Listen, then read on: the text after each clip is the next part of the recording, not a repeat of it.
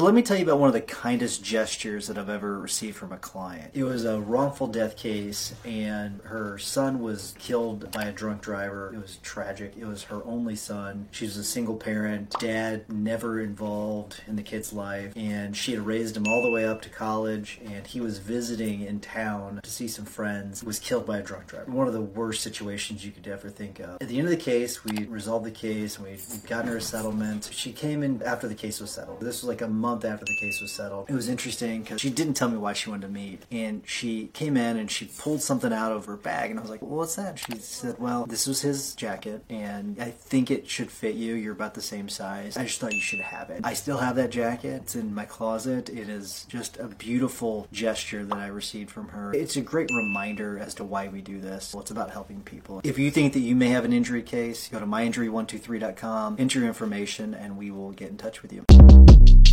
Shortcast Club